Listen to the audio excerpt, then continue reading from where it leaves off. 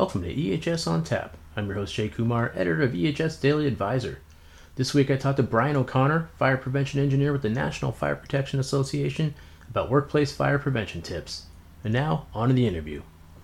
I'm joined today by Brian O'Connor, an engineer with the National Fire Protection Association, and we're going to talk about fire prevention tips. Welcome, Brian. Thank you. Thanks for having me. I'm very excited to be here. Excellent. Well, to start things off, I was wondering if you could tell me a little bit about yourself and the NFPA.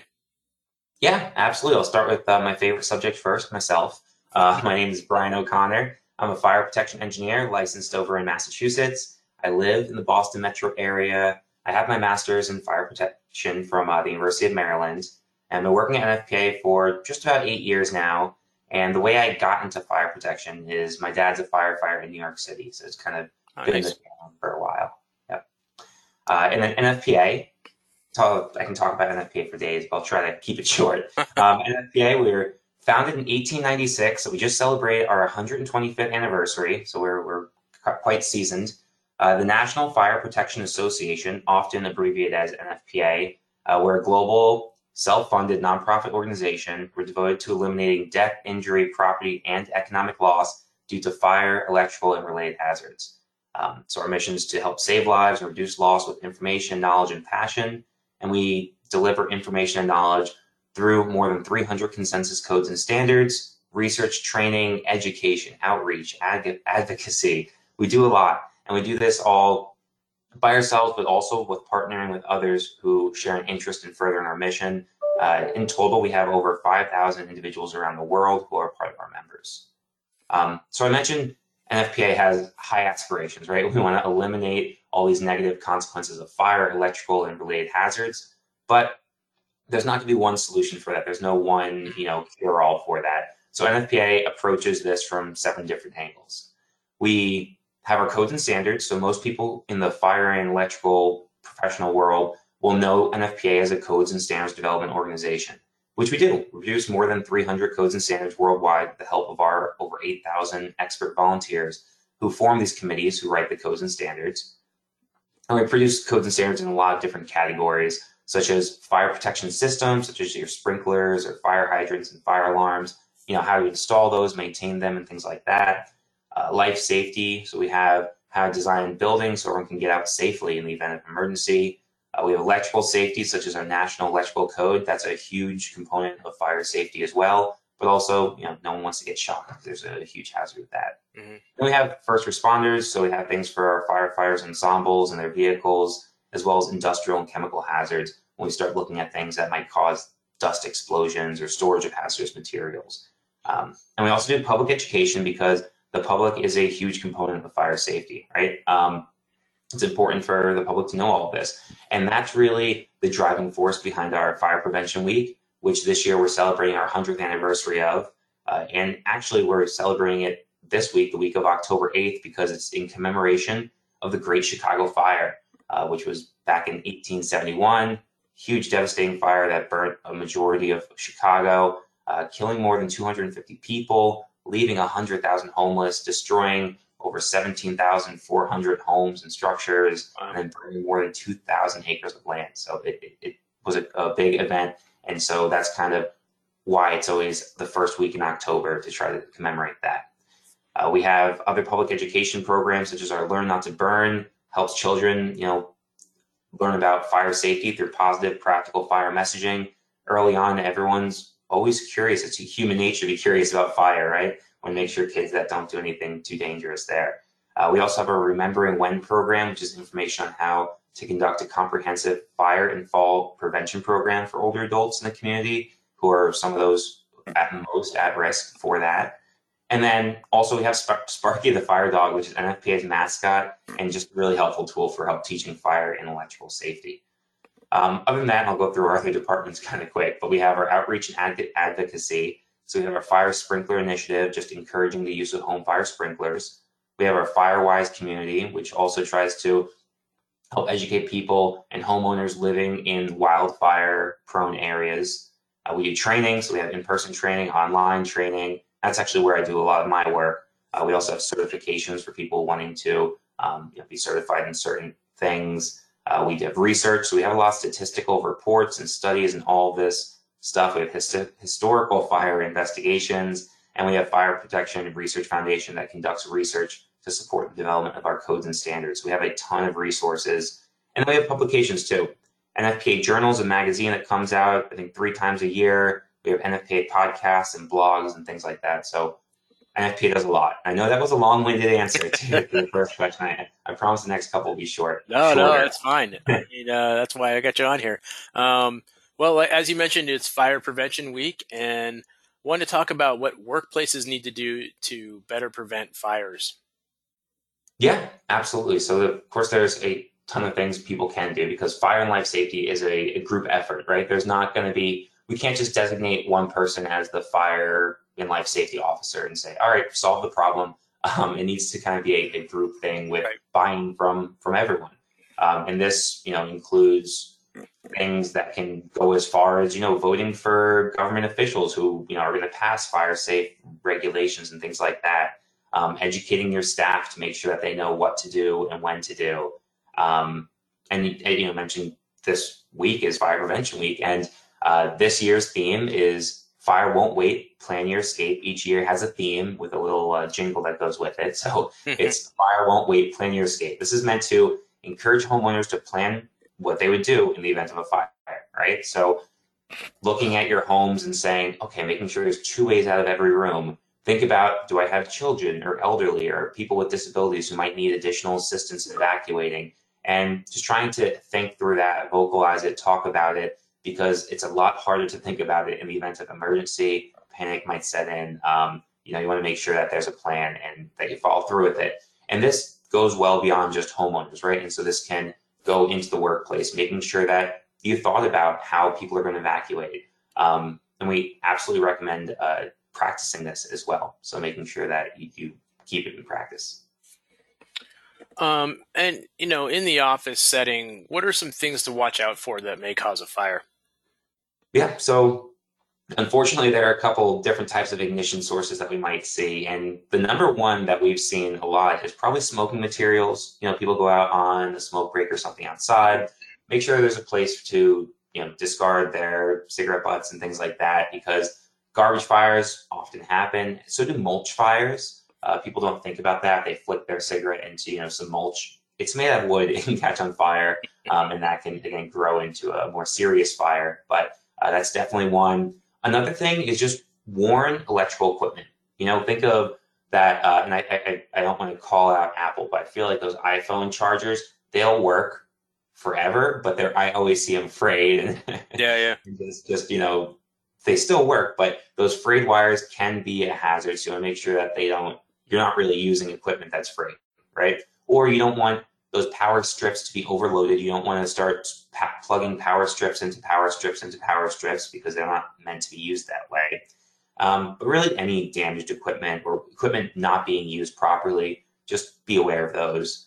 And then just adding on to that, damaged lithium-ion batteries have been a growing ignition source that we're seeing more and more out in the real world. So making sure that if you do see a battery that's damaged, that you dispose of it properly, because those things can start leading to fires, as we learned when those cell phones started catching on fire, and there was a big recall that those batteries are in a lot of places, and oftentimes they work great, but when they become damaged, then they're much more likely to fail. So we have to be careful about that. So when it comes to training, what kind of fire prevention training should office employees have? Yeah, absolutely. So I mentioned, don't wait, plan your escape as our theme. And I'm just going to reiterate that employees should be practicing overall evacuation of the building. And it really should be done at kind of these unpredictable intervals. Occupants won't be able to predict when the next fire or other emergency is going to happen. So they really shouldn't have advance warning of these fire drills. Also, if you expect your employees to use portable fire extinguishers, they really should be trained on how to do so. Otherwise, they can kind of get themselves into more trouble trying to use either the wrong type of fire extinguisher or trying to go back into a fire to get an extinguisher. First of all, a great rule is never have fire between you and an exit. If there is, that's when maybe an extinguisher can start helping you out to try to get through that. But yeah, we don't want people to go back and try to extinguish fires themselves going into a fire. We want to leave that to the professionals who know what they're doing. So I'd say portable fire extinguisher training is definitely something that you should look into if you have those everywhere and expect your employees to use them. Employees should also just generally know about fire and life safety features of the building. This will really help prevent people from accidentally impairing those systems. So your building is going to have a lot of things just designed into the layout, the different systems inside there that are trying to help prevent people and hazards from destroying the building or putting people's lives at risk. So one of the big things we see, especially when we start getting to holidays and celebrations and things like that, is don't hang decorations off your fire sprinklers. Another huge thing is don't store things in exit stair enclosures. Those, when you get into your exit stairs, that's supposed to be really a safe haven for you when you're evacuating. We don't want to store anything in there because that's our lifeline to get outside, right? We don't want to start blocking that. And then even extending that, don't block other evacuation routes. I see people starting to box themselves into their cubicles. That can be, while it might be good for storing a ton of stuff, you don't really want to block your route out of the building. Other than that, I'd say don't prop open doors. Doors are there to help stop the spread of smoke and fire. If you close a door, you're much safer on the other side of it than a wide open door with fire kind of on the other side. So that can really help stop the spread of smoke and fire. And smoke is actually the number one, killer in fires. People will suffocate and choke on smoke before fire actually gets to them. So trying to prevent the spread of smoke is huge. Something else is just don't bring hazardous materials into the building, accelerants like fuel and things like that, or ignition sources that you don't need. So if you're in an office and you don't necessarily need these different types of ignition sources and stuff like that, don't bring them in. And then outside the building, fire lanes are important for firefighters. Don't block them.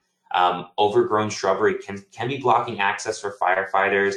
It can be hiding fire hydrants. If you live in an environment where there's going to be a lot of snow, make sure that you know where fire hydrants are and they aren't hidden by that snow.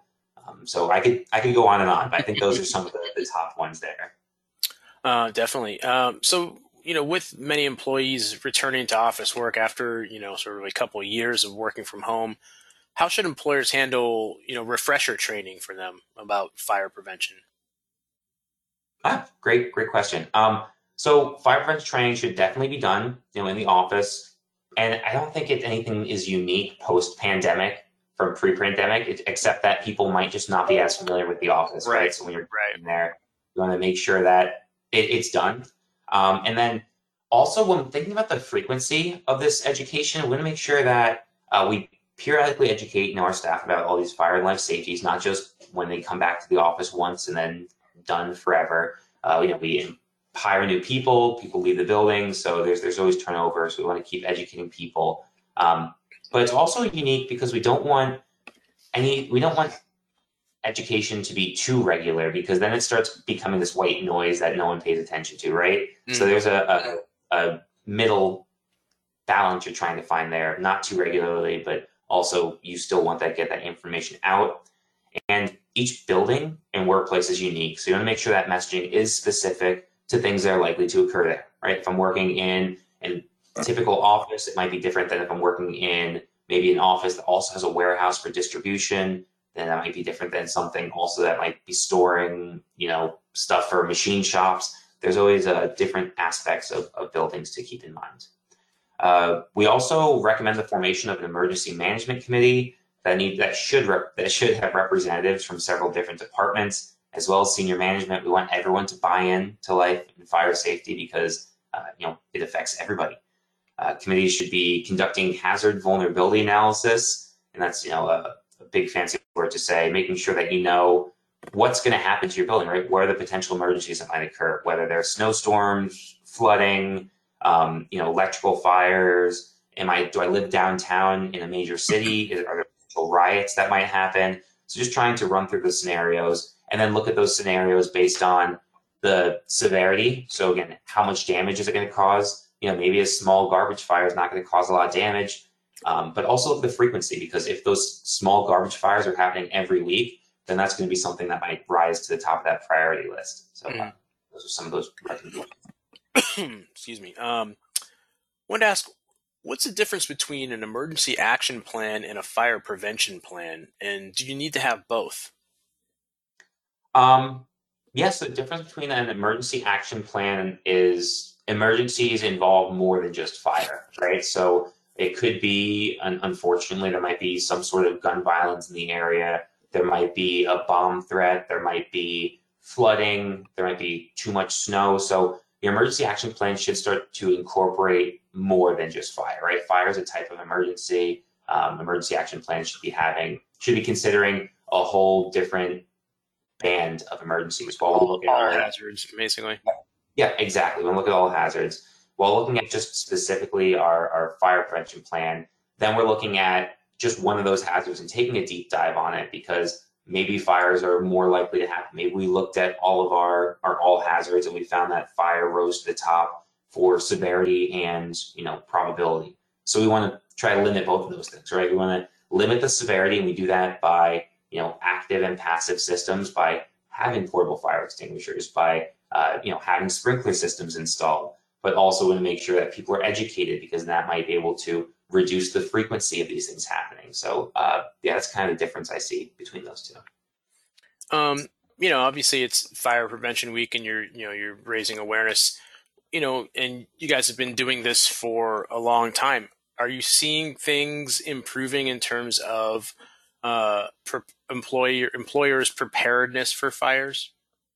We do, and we see a lot of this. NFPA does a lot of research and statistical analysis. When first responders and firefighters go to a scene, they are required to log that, right? And so NFPA has all that information and puts into good reports to try to look at trends that are happening. And some of these trends we can talk about are fires are getting more expensive. And again, maybe that's just because we're having less fires, so we have less experience with having to prevent them, which is a good thing. We want to move in the direction of having less fires. But we do also see that it's kind of flattening out the level of reduction in fire numbers, right? So we're seeing higher value loss in these fires as well. So again, you can blame a little bit of that on inflation and on more expensive equipment and stuff like that. So we are seeing more expensive fires, unfortunately. So we're having more of an impact on our economy and on our day-to-day business, things like that. So we are seeing a lot of these trends happening. It means we still have progress to be made. We haven't solved the fire issue. And with new technologies coming in, we're going to see new and more hazards, right? Take a look at, maybe you have a parking garage on your facility, right? And so maybe 20 years ago, a lot of the cars in that parking garage were made out of metal, and of course they had gasoline in them. There could be some cotton seats and things like that. But today, when you look at vehicles parked in these garages, they're going to be parked probably a little closer together. They're going to be made of a lot more plastics, so it's more flammable than, say, cotton or metal for sure. And then you're also going to have some electric vehicles. What type of hazards are those going to bring in? Are there going to be new ignition sources? If someone gets in a little fender bender with their electric vehicle and then brings it into a parking garage, is there additional hazards there that wouldn't be it for a maybe a internal combustion engine that just happens to be leaking some oil? Some of these hazards we're just more used to, and so as new technologies and new hazards come with those technologies, we just want to make sure that there's an awareness that people know that things like, and I'll go back to that lithium-ion battery example, know that they can be hazardous. Some people would never sleep with a tank of propane in their bedroom, right? But they might sleep with a bank of batteries for their e-bike or something like that. And they both have pretty similar potential for fire and similar fuel load, but we're just not used to seeing, certain things as danger because they're not integral into our lives, or not yet, as they're becoming more and more. And this year, especially, we're both in the Northeast, and it's been so dry, especially this summer, and brush fires have been sparking up, in multiple areas. Has that been sort of like an increased concern just for fire spreading to, I guess, businesses nearby? I mean, is that something that kind of, folks should watch out for when there's sort of outside weather concerns? Yeah, absolutely. And I know we have our Firewise community, which is kind of our outreach and advocacy program, encouraging locals for solutions for wildfire safety. And this really gets into community planning, making sure that if you do live in an area susceptible to wildfires, that you have kind of this barrier around your building where maybe you don't have a lot of trees right up against your building, or you don't have a lot of shrubs right up against your building to try to prevent fire from spreading. Right? When forest fires occur, it's really easy for these fires to just sprinkle lots of embers on a building and eventually catch that building on fire, which is dangerous because we obviously don't want home fires. But if someone's trying to take shelter in that building during a forest fire, it's not something that we want to happen. So unfortunately, I'm not really involved with wildfires as much, right, but I know we have a lot of information on our website about the Firewise community. So I recommend people take a look into that for wildfires. And obviously, if you're in an office, you should have, a fire extinguisher or something like that. Is there any other kind of fire prevention equipment that offices should have? Yeah, so offices should already have a lot of equipment. So my number one recommendation would be just to make sure that equipment that's already there works. Make sure you're doing your inspections and testing and different maintenance that you need to do on those done by professionals who kind of know what they're doing. We don't want, people just trying to wing it. But yeah, so the different equipment, I'd say first and foremost, make sure your fire alarm system's functioning. If nothing else works, we want to make sure that we are aware of a fire and can evacuate. That's the biggest thing, right? We want to make sure that we can take action. So make sure batteries are changed in those, if they are battery operated. If not, just make sure that the testing and replacement's done periodically. Everyone should have sprinkler systems in their buildings. These are things that when a fire occurs, the heat from the fire is going to activate an element within the sprinkler itself, and the sprinkler discharges water on the fire, right? So making sure that those are working, making sure they're not blocked with any obstructions or things like that, making sure they're not damaged, et cetera, and things. Portable fire extinguishers, as you mentioned, eventually they do expire. So you want to make sure that they're being maintained, make sure that they are in the correct locations. People can often move them if I'm going to use them for a propped door open or something like that. They can oftentimes wander their way around the buildings. So making sure where they belong, making sure they're not rusted, they're working order. The last thing you want is to have a small fire that could easily be put out with an extinguisher and then make that extinguisher not working and having to run out of the building and then have the whole building burn down. Especially for preventable fires, we want to prevent them. And then other than that, just your general maintenance and housekeeping for the building itself, ensuring hazards aren't brought into the building that shouldn't be there, things aren't stored in the wrong place, such as your stairwells. So that general maintenance and housekeeping is going to be really big. You look at, and everyone loves watching those TV shows about hoarders, right? Who have all of that fuel load. And that's all I think. I think of, wow, that's a lot of fuel in a building that's not meant to handle all that fuel. So we want to make sure our offices don't start looking like that, because that's going to be a real fire and life safety hazard as well. Yeah, it's like I used to work for a newspaper, and just the amount of paper piled on people's desks, like it was such a fire trap. I think every newspaper I've ever been in has just been like, people just have stuff on their desks and stuff piled up all over the place, and it just seems like somebody drops a match in here, this place is gone. Yeah, no, exactly. And I'm sure that, or I hope that the sprinkler system was designed to think about that, and hopefully, you'll get a lot of paper wet, but put out that fire before it hurts people. But yeah, no, there's definitely been some historical big fires in printing presses and things like that. So yeah, making sure that you're not stacking too much of that. And if you do have a lot, there's paper in a lot of offices, but making sure it's not blocking your way out, right? That's a huge thing too. Well, Brian, I want to thank you so much for joining me today. This has been very educational and very interesting. Thank you. Great. Thanks for having me. Appreciate it. All right. That wraps up episode 129 of EHS on Tap. You can find more information about the show and listen to on-demand episodes at ehsdailyadvisor.blr.com. You can subscribe to the show on SoundCloud, Amazon Music, Google Play, iTunes, Podbean, or wherever you get your podcasts. Thanks for listening, and I hope you join me next time.